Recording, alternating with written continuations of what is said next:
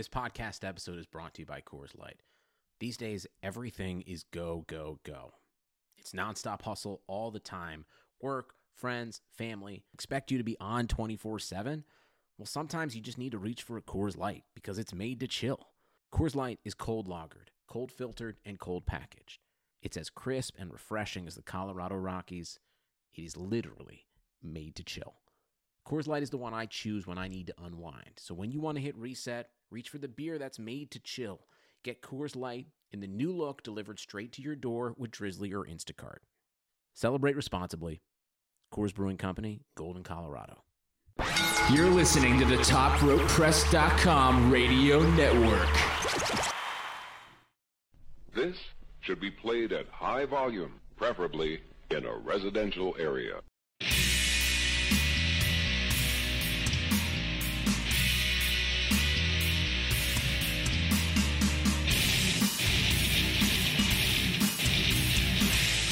All right, welcome back to a new edition of Top Rope Nation, presented by TopRopePress.com. I am your host, Ryan Drosty, editor-in-chief of Top Rope Press, as always, and I am joined here by the man who invented the Stinger Splash in the summer of 1987 in a Cleveland, Ohio basement, Mr. Kyle Ross. Kyle, what's going on? I learned new stuff about me every single week on this program. I think I just saw a video of this on YouTube, actually. Yeah, it is true. And I didn't injure anyone either. So we are just getting into the fall season, and with fall season to me brings pumpkin beers. I know we've talked about beer here on the show before, but before we get to the wrestling, let's talk about what really matters. Pumpkin craft beer. Kyle, do you have a favorite pumpkin beer? I'm going to upset you. We don't disagree a lot on this show, but I'm not a huge pumpkin beer. I did mow like a half a gallon of pumpkin ice cream after SmackDown last night. In celebration? Yeah, what a show. Nice. What a world. What a country. Yeah. But no, I don't have a favorite pumpkin craft beer, actually. It is my favorite kind. It's my favorite time of the year. I think I got 3 or 4 different kinds on my bar fridge right now. Wow. Which, if you listen to the show, you know a lot about my bar fridge and all the trials and tribulations it's gone through. How's it doing right now? It's running well. I'm looking at it right now. Seems to be, I don't see any water on the floor or anything, so we should be going good. I've got Dogfish Head pumpkin ale in there right now. I've got Schlafly. I've got O'Fallon pumpkin beer. I really like the O'Fallon and the Schlafly, though. Those are 2 Midwest beers. Actually, both of them out of Missouri. I've never heard of either, actually. Well, I'll save you one if you get to Iowa sometime. Okay, wow, my game is slipping. The Dogfish I've heard of. Oh, yeah, Dogfish is solid. So, as we said, this is Top Rope Nation. Real quickly here, you can find us on Stitcher. You can find us on iTunes. By the way, if you are listening on iTunes, go ahead and hit that subscribe button. It helps out the show, gets our visibility up there for anyone that's looking for a new, good wrestling podcast to listen to. Leave us a review, too. 5 stars. I'm going to just throw that out there. If you can leave us a 5-star review, that would be awesome. Yeah, don't leave us a bad review. Only say otherwise we'll come find you. I will look for you. I will find you, and I will kill you. You can also find us on Podbean, which is where this podcast is hosted, as well as, of course, TopRopePress.com. And speaking about where you can find the show, this week, Kyle, I launched a campaign. I saw that a lot of podcasts are joining this site called Patreon. Are you familiar with Patreon, Kyle? Yes, I had just learned about it when you had told me about it. As a matter of fact, like within the hour, I had just learned about it, and then you sent me. I was like, "Wow, that's pretty weird." A couple of the shows I listened to, they had started some campaigns on there, and I thought, "Hey, why not? This is a good way for us to maybe improve the show and keep expanding, adding technology to the show." Basically what it is, it's a way for, if you enjoy this broadcast weekly, you can show us you enjoy it by just donating a little tiny bit of money or more if you have discretionary income. But what we're looking for here is for pledges. And basically you go on patreon.com, that's patreon.com/TopRopeNation. And there's different levels you can give. Now, this is on a per episode basis. We do 4 episodes a month. You can give as little as $1 per episode. up through, like I said, whatever you want. We've got different rewards for you the more you pledge. If you do pledge $1 per episode, we are planning on doing some Patreon-only broadcasts for subscribers that donate, maybe like some post-pay-per-view shows where we give our thoughts right after the show, maybe some shows where we interact with listeners. You can pledge $5. If you pledge $5, we'll give you a shout-out on the show every week at the close. We'll mention your Twitter handle, your Facebook, whatever you want. We'll promote you. We've got a decent-sized audience, Kyle, so this is how people can get their names out there. Pledge $10. And we will promote your business or website during the show. And the top level I have right now, $15 or more. If you pledge $15, we'll throw in a free Pro Wrestling Tees t-shirt. I mentioned this last week. We've got a Top Rope Nation t-shirt coming out. The design has just been finished. I just saw it. You guys are going to love it. I'll send you one for free in the mail if you join at the highest level. But hey, I know people, money's tight, but if you enjoy the show, if you can throw $1 our way, we're talking $1, that'll add up. We're doing pretty well on the download front right now, and if just a fraction of the people threw us a bone and chipped in $1 to our campaign, it would really help. One of the things we'd really like to add to the show is the ability to take live calls. But of course, that's going to cost us some money.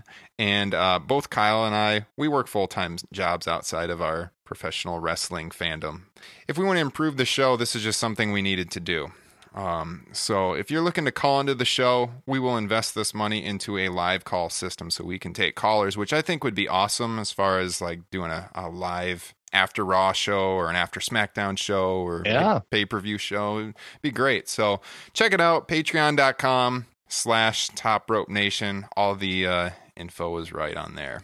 And if you donate 20 or more, we'll just be like Donald Trump and take your money and settle our legal disputes with you. Oh my God. Let's not even get into that.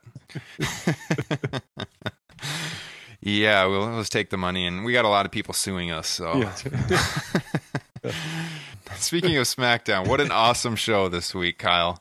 We had 3 pretty good matches on the show. It was arguably, I think, one of the best SmackDowns since the brand split. I believe you wrote that in your report. Yep, I would agree with that. Go ahead and tell us, what do you think was the top match of those 3? Oh, I thought it was The Miz and Ziggler.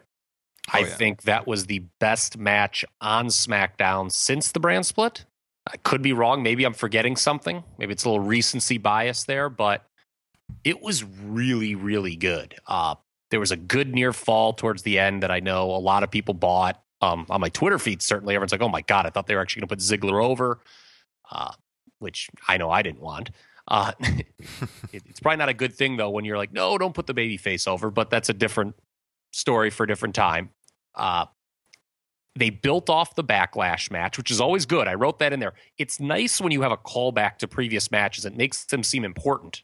When they had Maurice with their little spray. I don't know what that spray is, by the way. I don't know if it's mace or hairspray or if I was going to ask you that, actually. Leftover arrogance from Rick Martel that he never used what. But, the ref caught her. That spot where the ref ejects the heel manager always gets over. Timeless.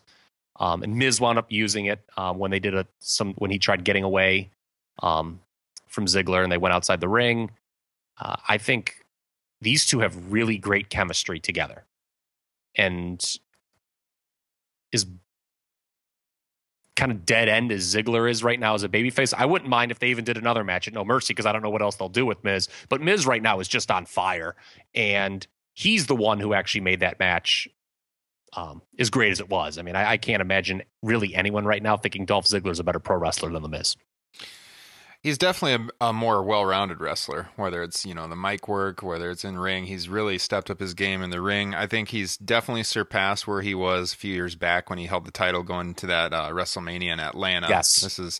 Previously that was the best run of his career. I actually really enjoyed his character at that point. But yeah, this is he's been doing some great stuff. He's been a highlight on SmackDown every Tuesday. I think I saw you gave the match 4 stars. Which, cheap plug, if you're not checking out Kyle's SmackDown recaps on Top Rope Press, make sure you do that. He's got the match ratings in there at the end of the article every week. So 4 stars for the Miz Ziggler match this week. I didn't feel that was too generous. I usually like to be a really hard grader. I'm one of those pricks, but... I was going to say, I think I remember the first time you did star ratings, one of your reports, and like everything was 1 star below. And I was like, oh man, I don't know what this guy's going to give a 3. How's anything going to be a 3 or 4 star match to Kyle? Yeah, I don't like to give those out that often. Yeah, and certainly above 4. You got, but there's been a few. I mean, I would have given, going back to that Cruiserweight Classic, I would have given, TJ and Ibushi 4.5, if that gives you an idea. Yeah. But I just thought this was really, really good, and the crowd was super into it from the start. And it was something that was pushed from the start too. That matters. It was pushed from, they had announced it on social media, I think, late last week. It was promoted on Raw, promoted heavy at the top of the show. That matters. It made the match feel real special when it happened. Mm-hmm. And you had a pretty good tag team match Tuesday night. Did you have any problems with the finish of that match? The finish, no. I kind of had a problem with the presentation of American Alpha overall. Mm-hmm. Again, I mean, I don't want to sound like I'm 62 years old, but I don't think promoting a return on social media an hour before the show is that effective. No. I mean, it's going to reach a diehard audience for sure, but and again, I don't know if American Alpha is going to make any difference in the ratings whatsoever if you promote their return, but I just don't think, I think it wouldn't hurt, certainly. And so, I thought their return, it wasn't a big enough deal, really, to be honest. And then beating them that quickly, that was their first loss, obviously, since coming to SmackDown. Not sure if I'd done that, but I'm cool with it in a sense that I think we're going to get to where we need to be, which is the Usos as champions and American Alpha chasing, and I'm fine with that. My issue, and I've written this 100 times, I feel, on the website, I think I've said it before on this show, is I think they made a mistake by marrying the Heath Slater storyline to the tag team title storyline. Yeah. I think those could have been 2 separate storylines. SmackDown's doing a great job right now. Make no mistake about it. It's a better show than Raw consistently on a weekly basis.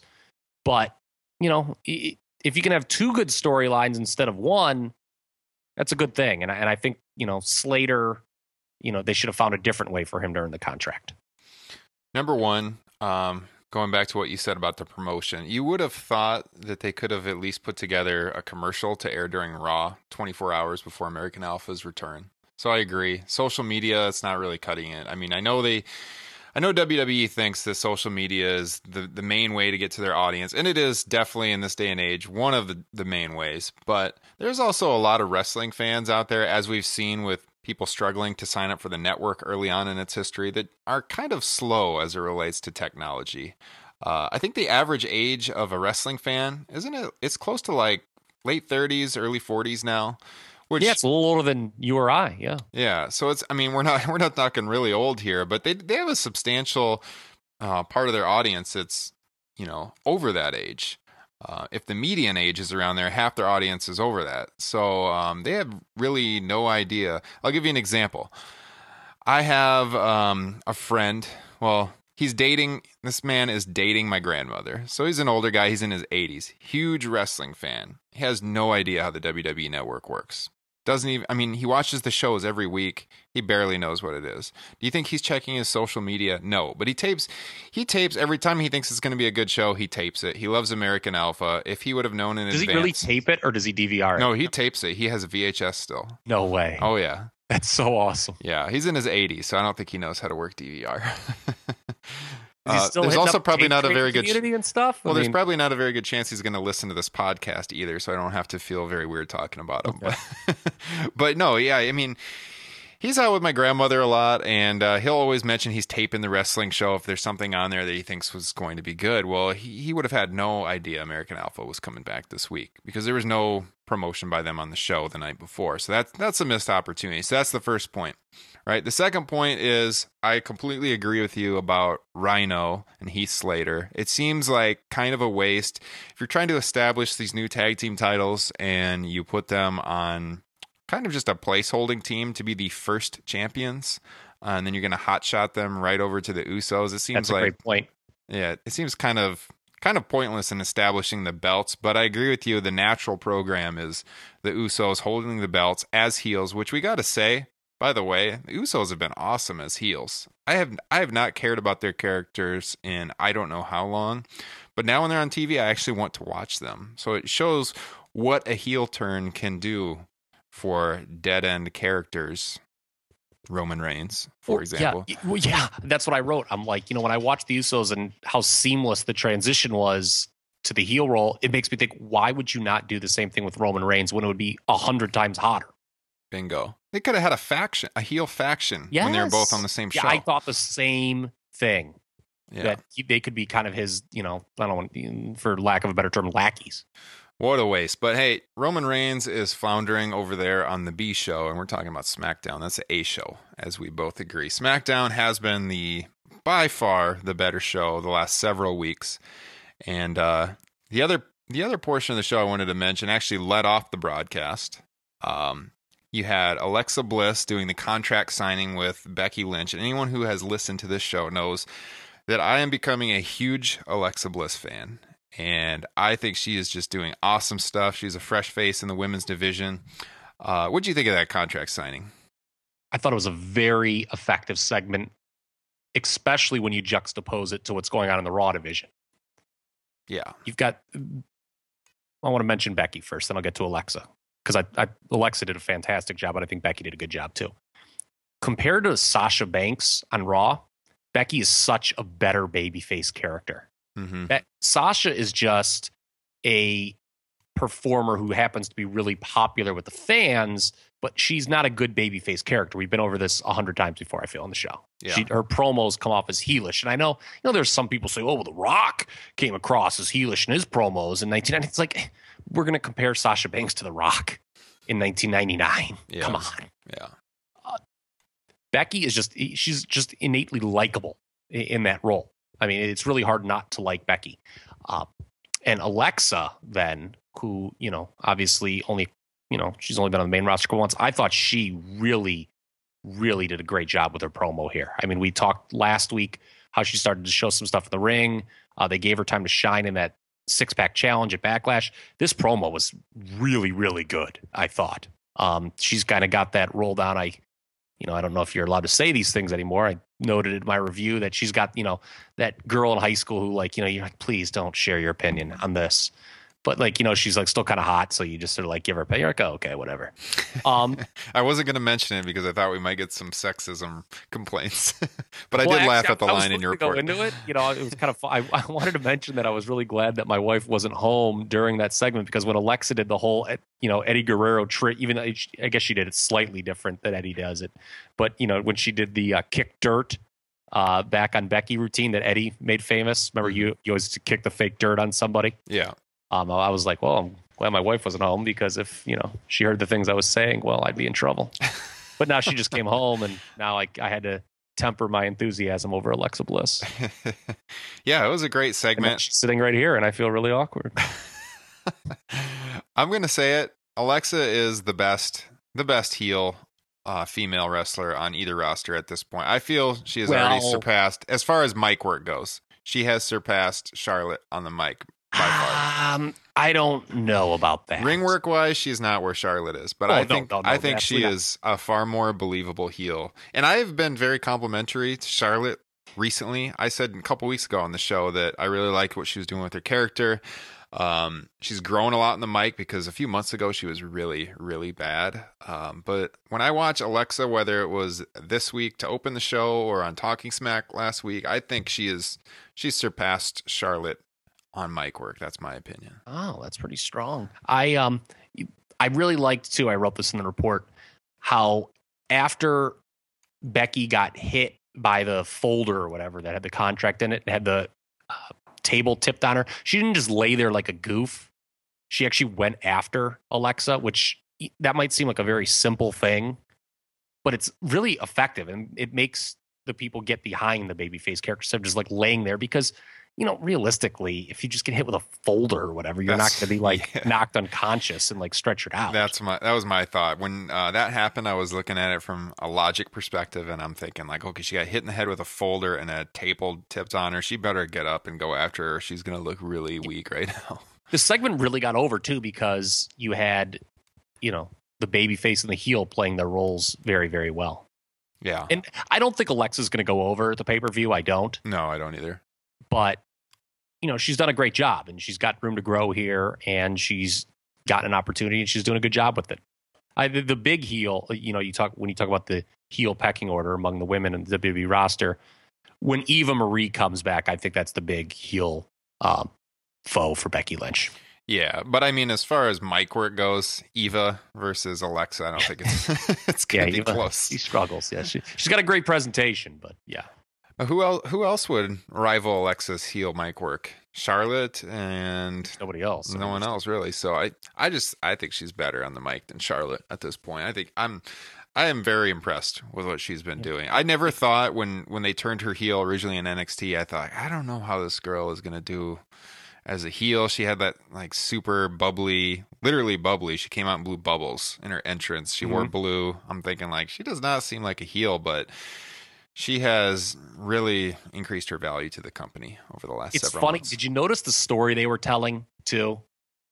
Becky and Alexa? Oh, yeah. Well, Becky, you're not a champion. You don't look like a champion. Yeah. It's funny. I think that's going to act, as much as I kind of rolled my eyes at first, I think that's really going to work. Because part of the crowd's going to resent that's what they think WWE thinks.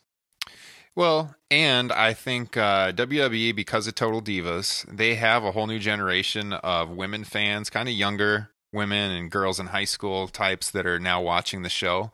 And that whole interaction they had was totally like high school girl drama.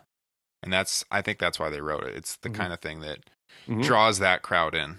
It worked, though. I mean, we'll get to the Raw women's division and all its many pitfalls right now. And there's one coming. Oh boy, there's something that I think I've figured out that if you haven't, prepare to be very disappointed. But yeah, this was good. I thought overall, when you look at SmackDown, it's funny, by the way, that we didn't even reference the main event players on the show, and it took me a while, my report, to get to them. And that's a sign of a really good show. I think that you've got, for a show that has this alleged depth issue, it had a lot of good things going on. I think they really benefit actually from having a smaller roster. They obviously benefit from just being 2 hours instead of 3. But I think that, the writing staff could take a look at who they have and they can add depth to them. Everything seems to mean something on SmackDown as opposed to Raw, where you wonder, why did they just do that? Yeah. Yeah, I think SmackDown, the booking, it reminds me of when people talk about the Attitude Era, we've talked about how you go back and watch it and it doesn't age well a lot. But the one good thing about the Attitude Era was when you would tune into Monday Night Raw at that point in time, like everyone on the show had a solid storyline behind them, whether it was Steve Austin or the Oddities. And that's the way I feel when I watch SmackDown. Yes. I feel like everybody has solid direction. There's a storyline that you're somewhat invested in. You know what's going on. Raw feels like just lately, especially, like they had this 10-man tag match this week where it was just completely thrown together for no reason whatsoever. I don't feel like you get matches like that on SmackDown. There's a lot more direction. And it feels, when direction's a great word to use there, because I think on the SmackDown side of things, they know where they're going long term. Yeah. More so the Raw. And I'll be honest, I have no proof of this, but it just seems that Vince interferes less on SmackDown. I don't know if the chairman gets a little too tired after Monday or what. But I think Raw's still kind of his baby, and SmackDown SmackDown is always going to be the B show. Yeah, but I just feel that, there's probably fewer cooks in the kitchen, and that's a good thing with SmackDown, if that makes sense. Mm-hmm.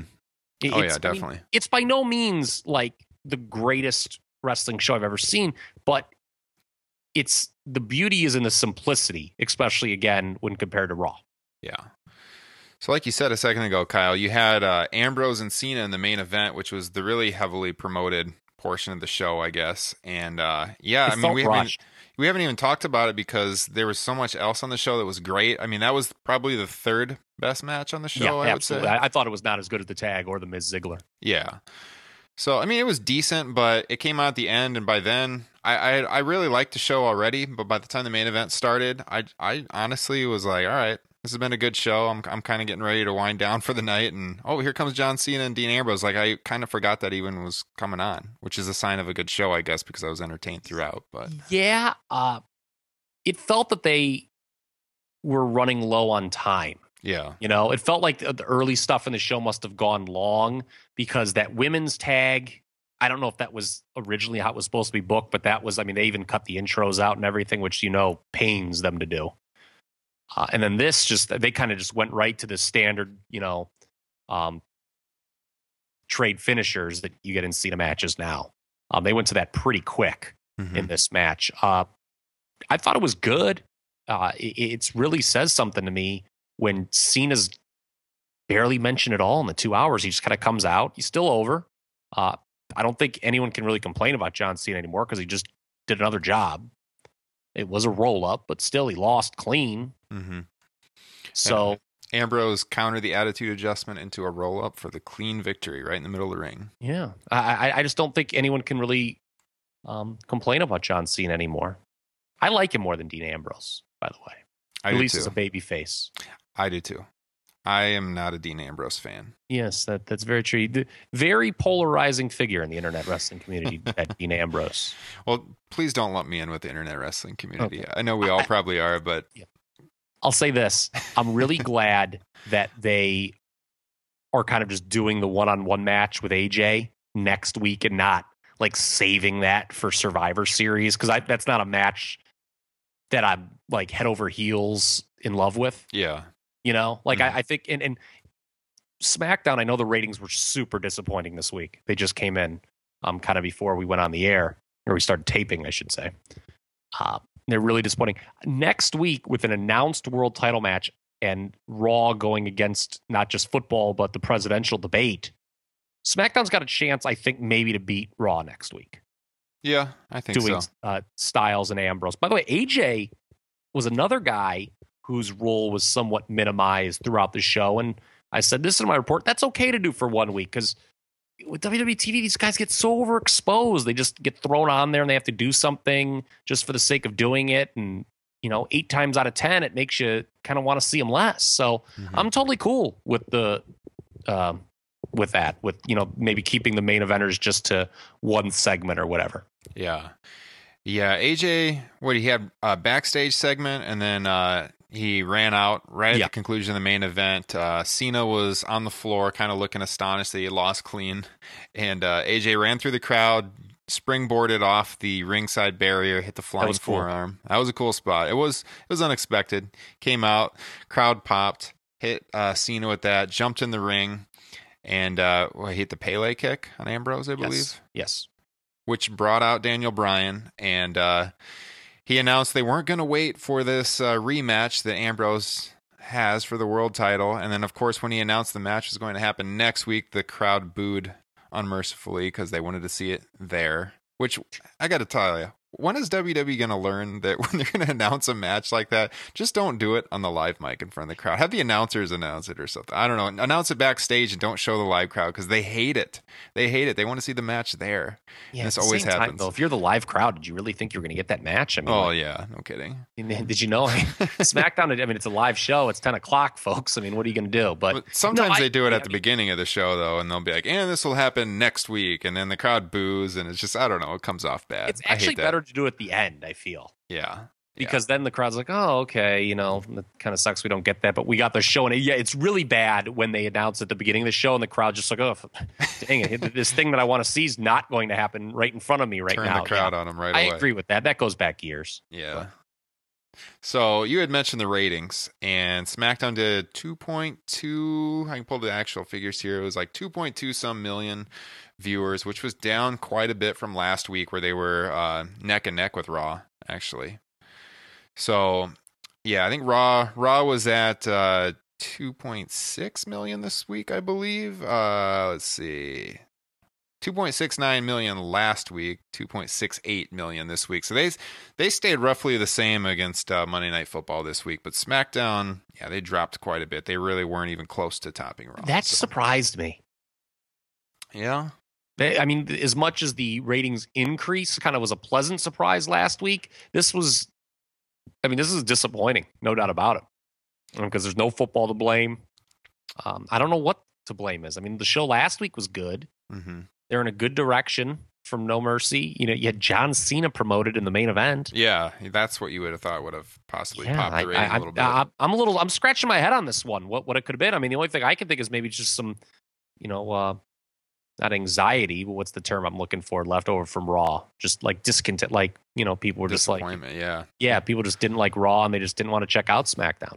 Raw was just, everything about Raw was a show with like nothing. They're not looking towards the future whatsoever. You got Kevin Owens losing to Roman Reigns in the main event. Is Roman Reigns now in the world title picture, or the universal title picture, I should say, again, or is he in the US title picture? He seems to be going back and forth. I don't even know if they're looking to the present. Forget about the future on Raw.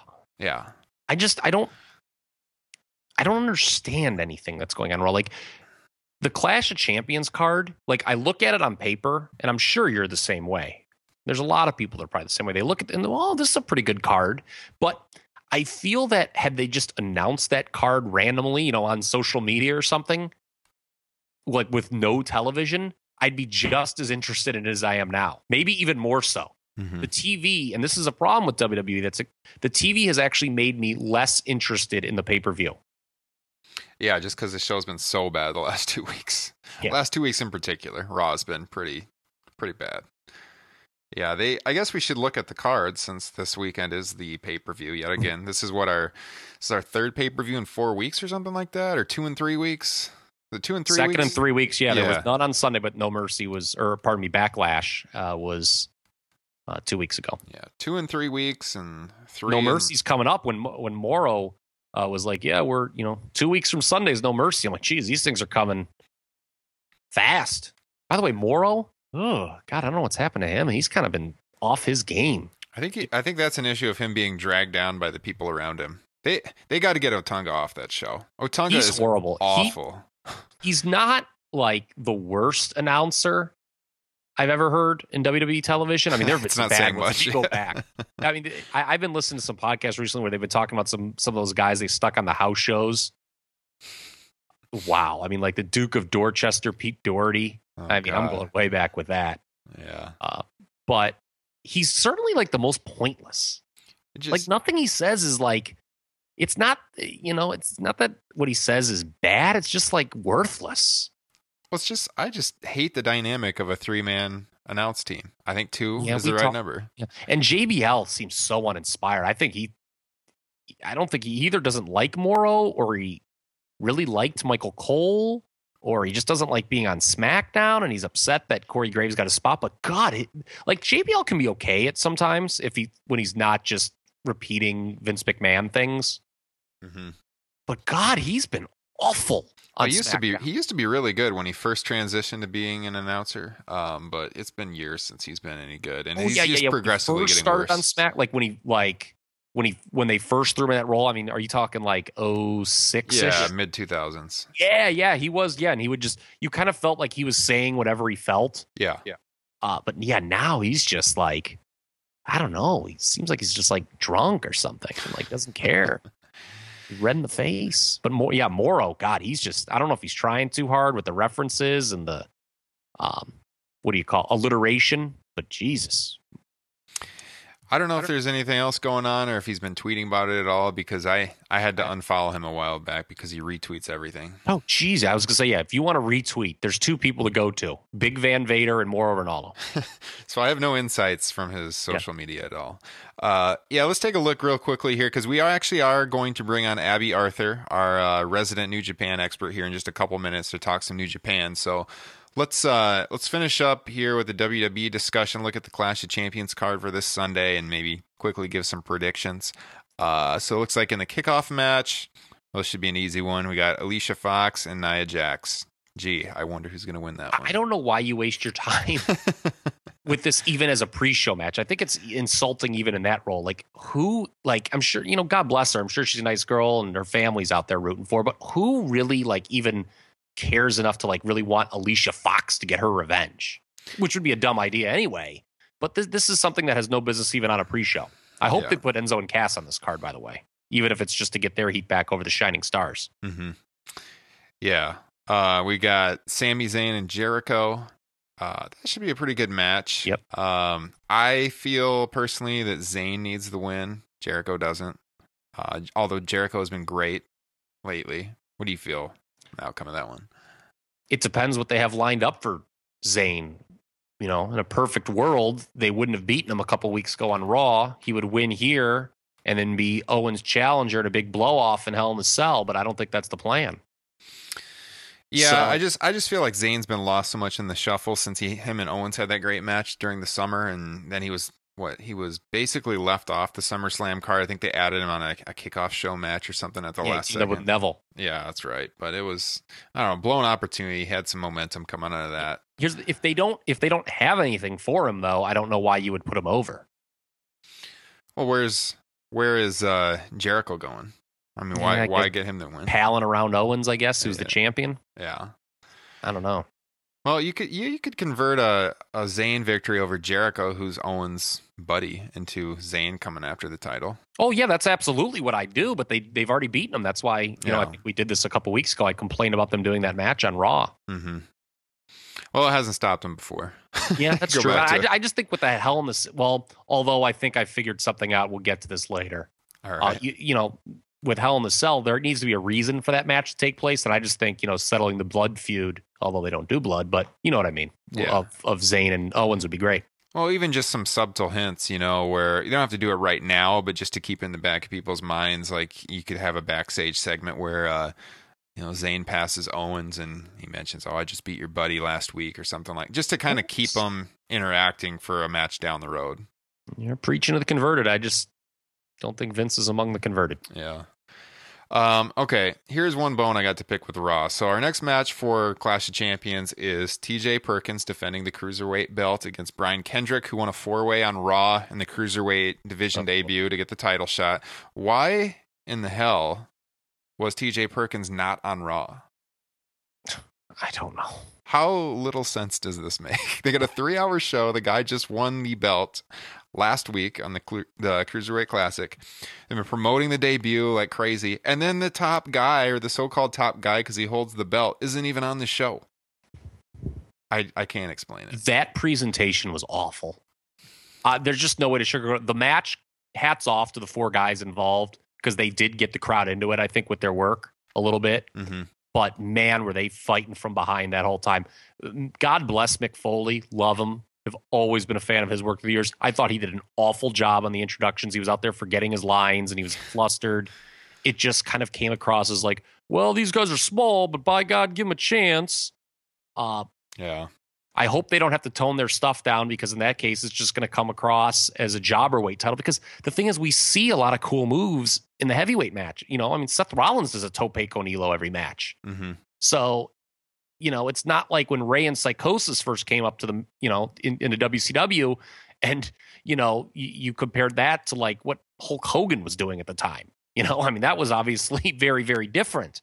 You just don't want to make these guys work kind of a similar style of everyone else on the roster, because then the point is kind of lost. TJ, obviously, you can't change the title right now. There'd just be no reason to do that. I question having Kendrick as the contender, because I think people who are maybe not sold on the Cruiserweight division, didn't watch the Cruiserweight Classic, like, oh, this guy from 7 years ago that never really did much is the number one contender. Yeah. Why not just announce a rematch of the final? Yeah. I don't know. Yeah. I was very, very disappointed, especially with the placement on the show at 10:20 doing it. Well, the hour that everyone tunes out for. Yeah, typically. I thought they'd forgotten about it. I, honest to God, was debating. I'm like, are they going to forget about the Cruiserweights? Mm-hmm. And then we have Cesaro taking on Sheamus in the best of 7, the final match of the best of 7 series. So all of the people over on the Reddit Squared Circle forum that were freaking out about Cesaro was getting buried by Sheamus. Here we are now. Like we said, he is the 0-4 Boston Red Sox. He's coming back from 3-0 down. And I don't see any way of doing this other than putting Cesaro over. I think if Sheamus goes over, this is a massive mistake. I know you're a little higher on Sheamus than I am, Kyle, but who do you think is going to win? Well, I'm higher on the sense that I just think he's a good hand in the ring. I'm not high on him enough to say that he should win here, because he shouldn't. We talked about the SummerSlam card a few weeks ago, how they had some real crowd-killing finishes early. If Sheamus went over, that'd be a crowd-killing finish, in my opinion.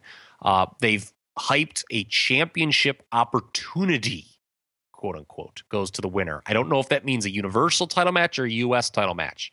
Regardless, I think there's a good chance that both of those champions are heels coming out of this show. So that points to Cesaro winning. This is the one match on the show, and I believe the only match on the show where the TV has actually gotten me actively interested in it. They've done a good job throughout. Yeah. Yeah, definitely solid matches throughout. I agree. And then we have, all right. We can't see Cesaro headlining against Kevin Owens at Hell in the Cell, can we? I mean, I wouldn't be against it, don't get me wrong, but... I doubt it. Okay. Yeah. I doubt they'll do it that quick. And it would have been nice, like you said, for them to mention which title are we talking about here. Well, because I think that's the polite way of saying U.S. title. Yeah. Then we have, all right, this one I've got a pretty strong opinion on. You have the New Day defending the belts yet again against Anderson and Gallows. And we've talked a lot about how the ball has really been dropped on the former Bullet Club here. I see no way how you can't finally put the belts on them at this point. New Day has lost so much steam. They've had the belts for over a year now. I loved them for a long, long time. If you go on Top Rope Press and you search my 5 Thoughts pay-per-view columns, many months last year I was saying they were carrying the show, the most entertaining thing on the show. But I'm not buying it anymore. The New Day act has gotten really, really old, worn out that welcome, and we need a switch here with the belts. Yes, we do. I am really, really terrified we're not going to get it. Really terrified. Remember they were like promoting like they were record-setting champions and that was dropped? Yeah. They were like kind of embarrassed. Mm-hmm. Like I would not be like, they were like, oh, I guess we were wrong. You know, they were referencing the tag titles that the version that the New Day has. The Demolition's the longest running. I corrected them right away. I got kind of annoyed at that, but yeah, whatever. That's what people who write columns about wrestling on the internet do. I think I would not rule it out that the WWE would spite all of us and have the New Day break Demolition's record. Yeah, it could happen. Which is a huge mistake because Enzo and Cass are the hotter babyface tag team right now. Right. So that's why you drop them to Gallows and Anderson, and then they can be the go-between. Yes, they should have done that already. I'm worried that the ship has sailed on Gallows and Anderson. I can just picture Vince McMahon looking at them and just being like, big deal. The New Day are the classic example of a hot heel act that becomes popular and just becomes like toned down as babyface and just like loses its coolness as babyfaces. Yeah. So I was saying what I would do. Do I think Gallows and Anderson are going to win? Everything I've seen in the last several months tells me no, but I'm going to hold out some hope that they're actually going to move the belts. If they don't, I don't know what you do with them. No. Yeah, they got to get something here. You got to throw them a bone. So I'll take them out of some hope that they're going to do what's right and put the belts on them and then go right into a feud with, like you said, Enzo and Cass. But we will see. And I'll say this. Yeah. I don't think there's going to be any other title changes, so that might be the only thing that helps them. That's true. That's true. Which we're getting to the other title matches. I guess that gives away my predictions. Yeah. Good way to give it away, Kyle. Sorry. Spoiler alert. I know you people hate spoilers. So let's go right into the Raw Women's Championship match. So Charlotte defending against Sasha and Bayley. All right, if I'm booking this, it's an easy one. This is where we've talked a lot about it on the show. This is where you turn Sasha. You have some kind of confusion in the end of the match that gets Charlotte to retain. You have Sasha and Bayley go at it, and Bayley's obviously the babyface in this situation. Then you have Sasha with her more natural heel character, and she can finally go heel now that Bayley can carry the face side. What do you think? I really like when you have started statements with "if I was booking." So during this portion of the program. So in other words, that means probably not going to happen. Yeah, unfortunately, though, that leads me to be the bad guy who says, well, you're not booking, and WWE is. And I have one of the most awful, sinking feelings about this whole scenario that I've had in some time. I think I teased this earlier. I did. You did, yes. I think they're going to do the unthinkable. I think they're going to put Dana Brooke in the top babyface role on the Raw women's side. And if they do that, Ryan, that is the worst bit of talent evaluation. I thought they were punishing Dana, though. ever. It seemed like they were completely disappointed. So we're not WWE on Top Rope Nation, okay? We exist that there's an outside world, okay? There's other wrestling shows out there. And this is what got me to think about this this week. You know, Meltzer doesn't have the inside scoops that he necessarily used to, okay?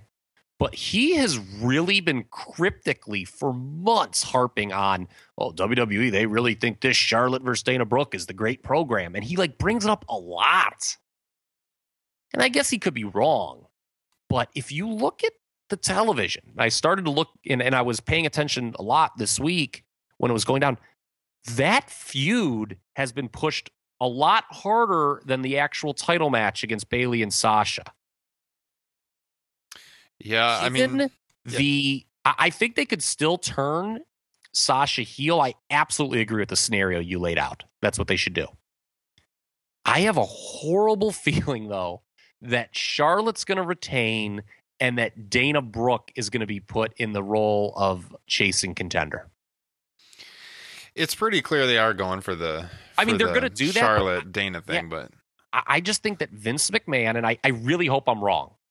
I do this sometimes, when I watch, when I'm betting on football games, I just start ripping on the team I bet on so that when they come back that I feel good about myself. But I look at Vince McMahon, he's like, oh, this Bayley and Sasha, we can use them whenever. They'll always be over. That's not a good Vince impression, but whatever. But Dana Brooke is the star in his eyes, and I just have a really lousy feeling about it. I could see Dana coming out and costing Charlotte the belt. That's what I'm hoping. Yeah, and then that's what I'm hoping. And then they go into that. But if you have the face Dana Brooke, then you have face Sasha Banks, you have face Bayley, you have Charlotte as really the only heel that matters in the female roster over there, I guess, at that point. You have Nia Jax. But that's long view. Yeah. So, yeah, something's coming with Dana. If they actually think Dana's going to be the top face, especially with Bayley on the roster, I don't know. I don't think they think she's going to be the top face. Dude, I think they do. I think they really do. I cannot imagine that. Okay, let me change. Let me add an addendum to that comment. Vince McMahon and Kevin Dunn think Dana Brooke is going to be the number one babyface on the Raw side. Everyone else, I'm sure, in that building, including Triple H, is probably like, what in God's name is going on here? But we've said on this show that it has looked like they have been burying Dana on TV. Like they're mad at her because she's horrible, even though it was their fault for bringing her up too early. Yeah, it did. But man, they've done kind of an about face with that the last 2 weeks, it feels. I don't know. I really hope. The thing is, they've changed the titles a couple times when they didn't need to. And I'm also wondering, are they going to change it again? Yeah. Well, we've talked about that, how Sasha should have never lost the belt if she was only going to miss a few weeks anyways. But yeah, we'll see what happens Sunday. We got the U.S. title match, Rusev defending against Reigns. You said you don't think anything's going to change in the title picture. So Rusev keeping the title then? I don't know. At first glance, I thought they'd be putting Reigns over here, just based upon his positioning on the shows lately. Yeah, but you know about the rule of when Raw ends. Right. Well, I guess, what's funny, though? Here's the thing. He won the cage match against Owens by escaping the cage, which is like, what an pointless main event that was. You beat your, although, let's talk about the two matches at once here. For the sake of maybe. All right. Save some time here. So this one and then the Owens-Rollins match. Owens is absolutely beating Rollins. There's no denying that in my mind. I think the only way you can get any, and Rollins could be in trouble. I think the only way you can get any heat on him at all coming out of that loss is if you have Triple H reappear and cost him the match. Yeah. That's maybe, I could see Triple H being called into duty with some of these low ratings that have come in the last couple weeks. But, so Reigns went over in that cage match by escaping. And you have to wonder, what was the point of doing that if they're not going to have Reigns go after Owens again? I mean, he beat the world champion in a cage match, even if it was the lame escape rules. Yeah.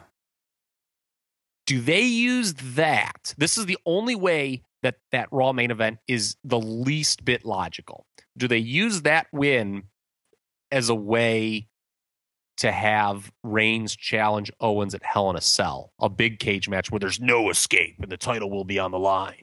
Yeah, I could see that. Now, keep in mind that you would then have to throw logic out the window because Reigns will have lost a U.S. title match and is now getting a world title match But that's the only way I think you can justify that Raw ending. So I'm going to say shenanigans and Reigns comes up short. Okay. Owens absolutely beats Rollins, right? I agree on Owens. I don't think that's a problem with this Clash of Champions show. I mean, who in the hell thinks Seth Rollins is going over? Yeah. No chance. I don't think so. I don't know. I'm going back and forth on this Rusev Reigns match, so I can see it happening either way. Would they be disciplined enough to keep Reigns as the U.S. champion? I don't know. I mean, he could be the U.S. champion and still challenge Owens. Yeah, I guess. But then what's the point? I don't know. What's the point of him being U.S. champion if he's just going to chase the world champion? Yeah. Yeah, looking at the belts, well, if the tag belts don't switch, the Universal belt doesn't switch, the women's, if they're going to do any Cruiserweight Championship isn't going to switch. Yeah, what's the most likely belt to switch? There's only 3 that could. Women's, U.S., and tag. Yeah, I think the U.S. would be the most likely of those. Wow, okay. I was going to say I would...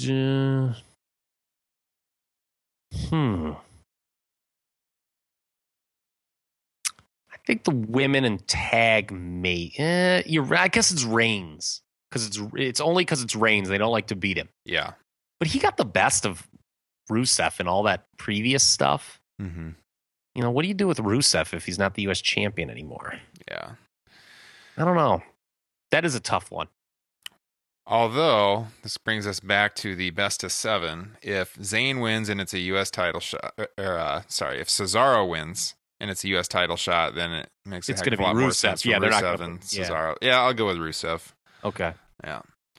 Yeah, that's what I could see happening. You're right. I actually had thought of this earlier and had kind of I teased half that point with the Reigns thing. I was so proud of myself for thinking of that.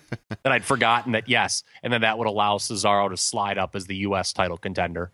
And those could be your 2 top matches for Hell in a Cell. I don't know what you do with Rollins because they're not going to have Triple H working on Raw only shows, I don't think. Yeah. So what do you do with Rollins? Jericho? So see, Jericho, I think, is going to go over Zayn. Yeah, that's a good point. Rollins is getting left in the shuffle here. Can't switch the belt, though. Zayn's the one who really gets... I mean, Jericho is clearly a consolation prize for Rollins, but, you can't have him losing all these world title matches all the time where he becomes Dave Batista circa 2007. So is Rollins... let's just close on this on the WWE discussion. Is Rollins now full-on face turn? I guess. I mean, he came out in his entrance, put his hands up to playing to the crowd a little bit. How him and Owens didn't start brawling in that first segment when Rollins came out? They just sort of started chatting to each other and casually passed by. Yeah. What a missed opportunity that was. They could have had a nice brawl to open the show, get the crowd going. Yeah, that's a good call. Well, we will see what happens this Sunday, but WWE is not the only company in the world with some big shows going on. I guarantee it will not be as good as Clash 1. I guarantee this Sunday. As Clash of Champions 1. You want to watch a good wrestling show? Oh, kids. Yeah. Go to the network and put on Flair Clash and Sting, Champions 45 1. minutes. Yeah. Midnights and the Fantastics. Well, New Japan Pro Wrestling has some pretty big shows going on. Actually, as we record this on Wednesday afternoon, they've got a big one late this evening, U.S. time. And there's no one better to bring on the show than the resident New Japan expert here at Top Rope Press. So let's get out onto our international hotline and let's welcome in Miss Abby Arthur.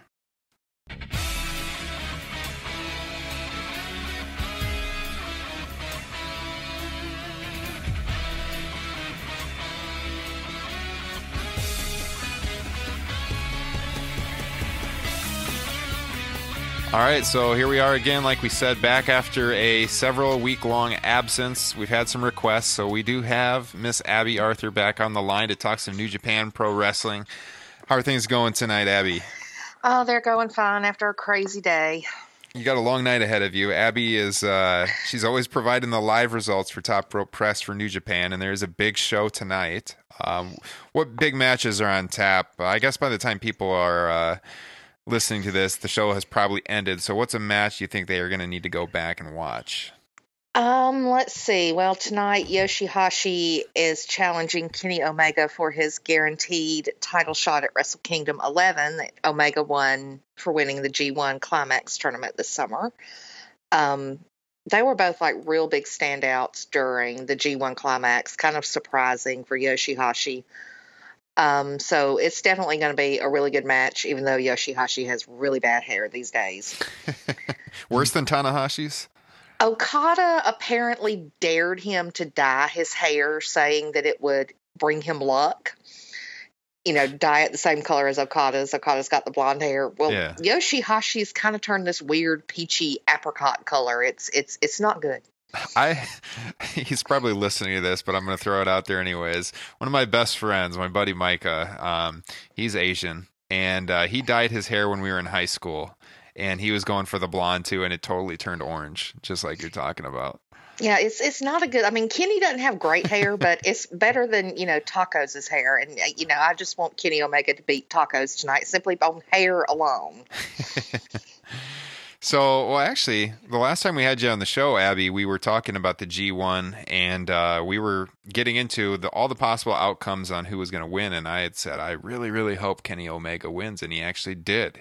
It was a tough scenario, but he came out on top. So he did. It was surprising in a way and not surprising in another way. I thought that it would either be Naito or Omega. I think that I don't know what they're doing. Okada has lost a lot of his shine for me, and I think that them taking the belt off of Naito so soon after he won it didn't do them a lot of favors. Yeah. So I don't know, maybe having Kenny win, and, he's got so much charisma and talent and everything. Hopefully they'll be able to do a really solid build heading into Wrestle Kingdom in January, because that's what they're starting now, and it's just going to keep going. Yeah, I think we both agreed on that show. We thought, I wanted Kenny to win, but we thought Naito was going to come out on top. But I agree. I thought they took the belt off him way too early. They didn't really give him a chance to build much momentum. Now they're kind of scaling it back. And on Sunday's show, which is Destruction in Kobe, he will face Michael Elgin for the IWGP Intercontinental Championship. That should be a good match. Yeah, maybe they're trying to build Naito back up again to get him back into the heavyweight championship title picture. I'm not sure, but I don't think they ever should have taken the belt off of him. He's the hottest thing in New Japan right now, and I think Gato just made a mistake in the booking of that. Yeah. Well, believe it or not, everyone, Kyle Ross is still on the line, but he's kind of getting lost in confusion right now. So Kyle, he's not someone that really follows New Japan, just out of time constraints. So I thought it might be entertaining for Abby to try to sell Kyle on subscribing to New Japan World, which is, after the conversion, it's about, what, $8.50 American? It's about $9.71 now. It fluctuates. It went up? Yeah, it fluctuates between like about $8.50 and $9.80 something a month. See, I watch New Japan occasionally. I've had the service since it was announced, and I just like having it and the option to go back and watch the stuff. But lately, with WWE doing the brand split, it's been hard to have the time to keep up with both products. And I think, Kyle, that's where you're at with New Japan and possibly trying to watch it. It's funny. She doesn't need to sell me, because I actually was so shamed in our time when we were off air that I'm going to just do it right now. I'm actually doing it right now. He's currently doing Google Translate. I was like, oh my God, I've been had. I'm on a weekly podcast. I don't have New Japan World. I'm a joke. I'm actually doing it right now. And sometimes there might be a time when I actually sleep at night, and one of y'all might have to be up at stupid o'clock to cover one of the shows. Oh, wow.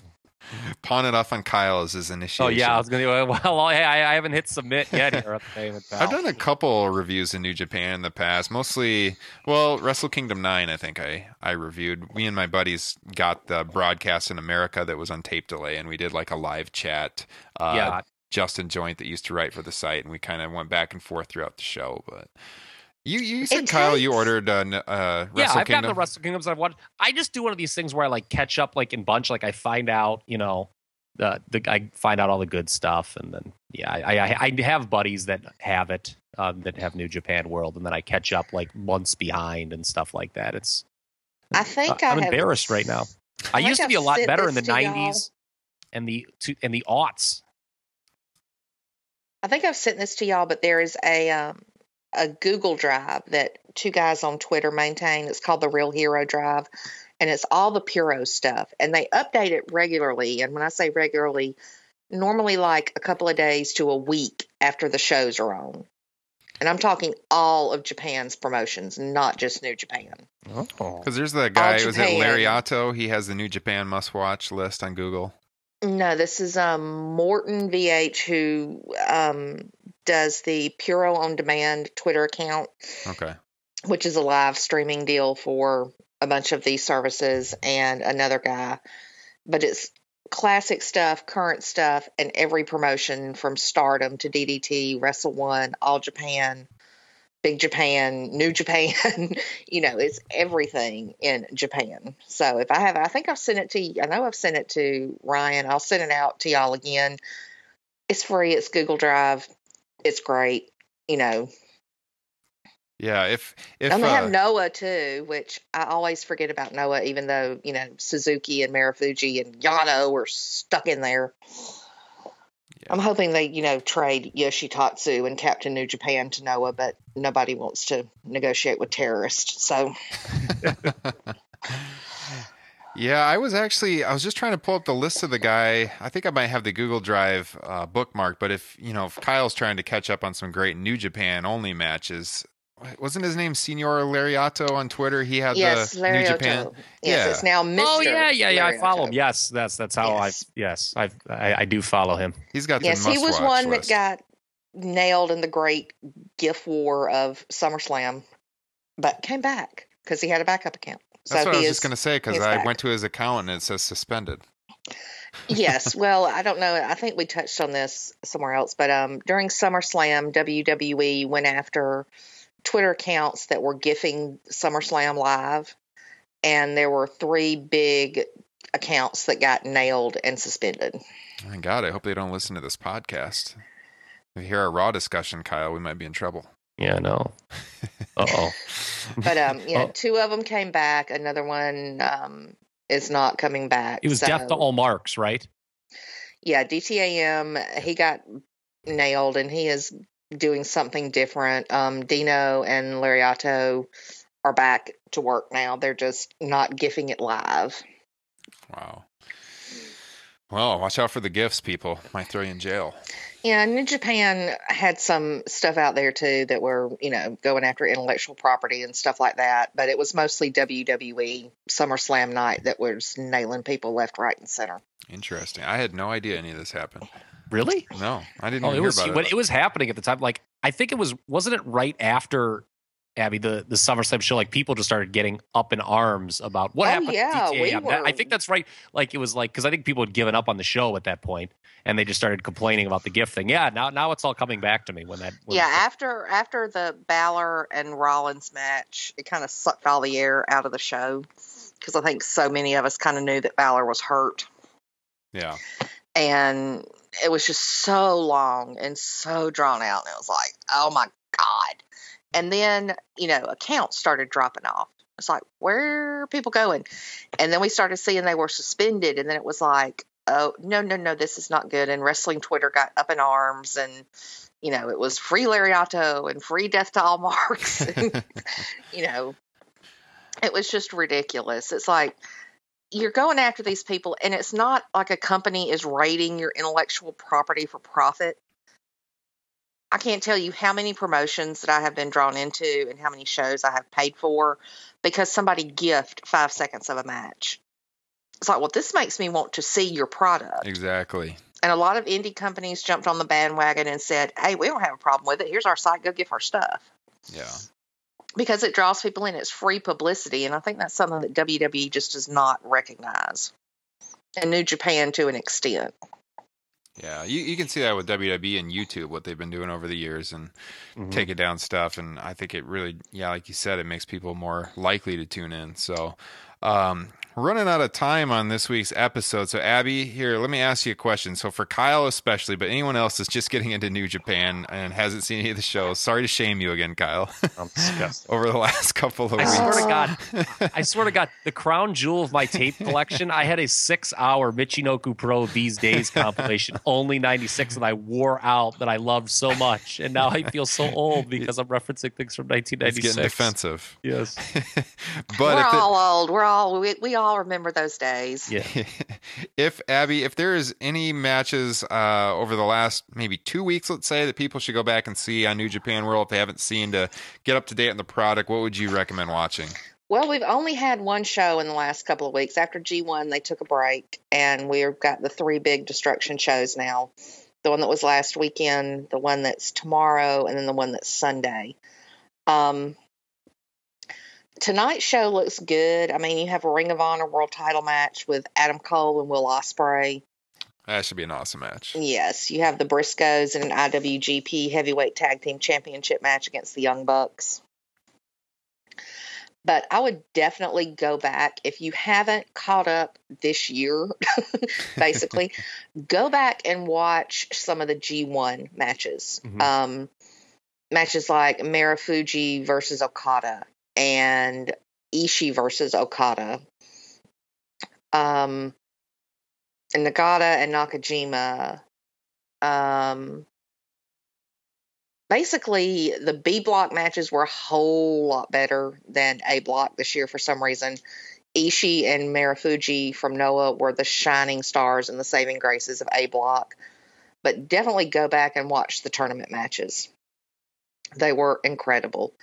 Some of the undercard matches were great too, but definitely watch, the G1 tournament matches, because I'll get you caught up to this point we're at now with the Destruction shows. Because now we're kind of dealing with the fallout and moving forward, heading towards Wrestle Kingdom with the shows that are coming up. Well, Kyle, since Marufuji beat Okada in the G1, he gets a shot at the IWGP Championship at King of Pro Wrestling on October 10th. Noah and New Japan are having this kind of little invasion war angle happening, so that'll kind of catch everybody up on where things stand right now. Kyle, this is our assignment for next week, is for us to have a little bit of New Japan discussion without Abby's assistance guiding us. I had a 6 DVD set of Best of Dragon Gate 2006. Leave me alone. Abby, I got to throw it out there, but I didn't even mention this on the show yet, but I did go to the NXT show in Des Moines last Friday night, and I was front row. And I saw your man, Nakamura, live. Oh. And it was awesome. Isn't he great? Yeah, I've never seen him live before, so I was pretty pumped about that. I'd always wanted to see him on those joint Ring of Honor shows that New Japan would do, but never got a chance to go. Funny thing, though, my wife was there with me. I was shocked that she went to the show to begin with because she's not really a big wrestling fan, but she had a good time, and she remarked on Nakamura, like after his entrance and throughout the match, she thought he was like drugged or he looked like he was drunk like all the time. And I was like, no, that's kind of just how he looks all the time. Him. Yeah. That's him. If you listen to the podcast he did with Jericho, which to me was great because you get to hear him speak English and not that weird funky accent he does on NXT. But he likens himself to wrestling like a noodle. He says that surfing, which, he did in Japan a lot because they lived right on the beach, and here he's like an hour away. But surfing, lets him keep loose and wrestle like a noodle. And he, you see him move and some of the things he does. It's like he doesn't have joints. Yeah. So yeah, he's kind of out there. He's kind of different, but that's part of the, swag-skay and, yeah, the Nakamura-ness we have in us all, you know. It's like, that's why he's so awesome. Exactly. Yeah. All right. Well, hey, Abby, let's make this more of a regular thing. It's been too long since we've had you on the show. Good discussion. That would be fine with me. Wish we had more time, but I don't know if this podcast goes to 2 hours, we might not get too many listeners. So I'd like to keep it right around an hour, but we will have you back soon. So, and hopefully, Kyle, you can join in on the discussion a little bit more. I will. We'll get you caught up. All right. So with that being said, I am Ryan Drosty, joined by Kyle Ross and Abby Arthur. You can follow us all on Twitter, by the way, cheap plugs. I am at Historical Ryan. You can follow her at Abby A and at TRP Kyle. We will be back with you next week for another edition of Top Rope Nation. And thanks for joining us. We'll catch you next time.